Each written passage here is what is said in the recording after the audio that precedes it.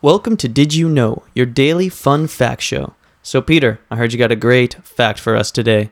Oh, that I do. You have a 1 in 200 chance of being related to Genghis Khan. Ooh, the Mongol destroyer himself, eh? The Mongol destroyer himself. So he... No wonder I like horses so much. It's in your DNA, buddy. Yeah, it's in my DNA.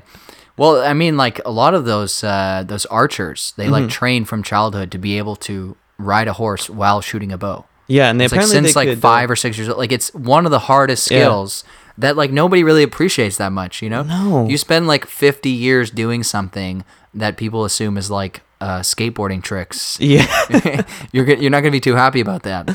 They also could knit this form of cloth that could stop arrows from penetrating.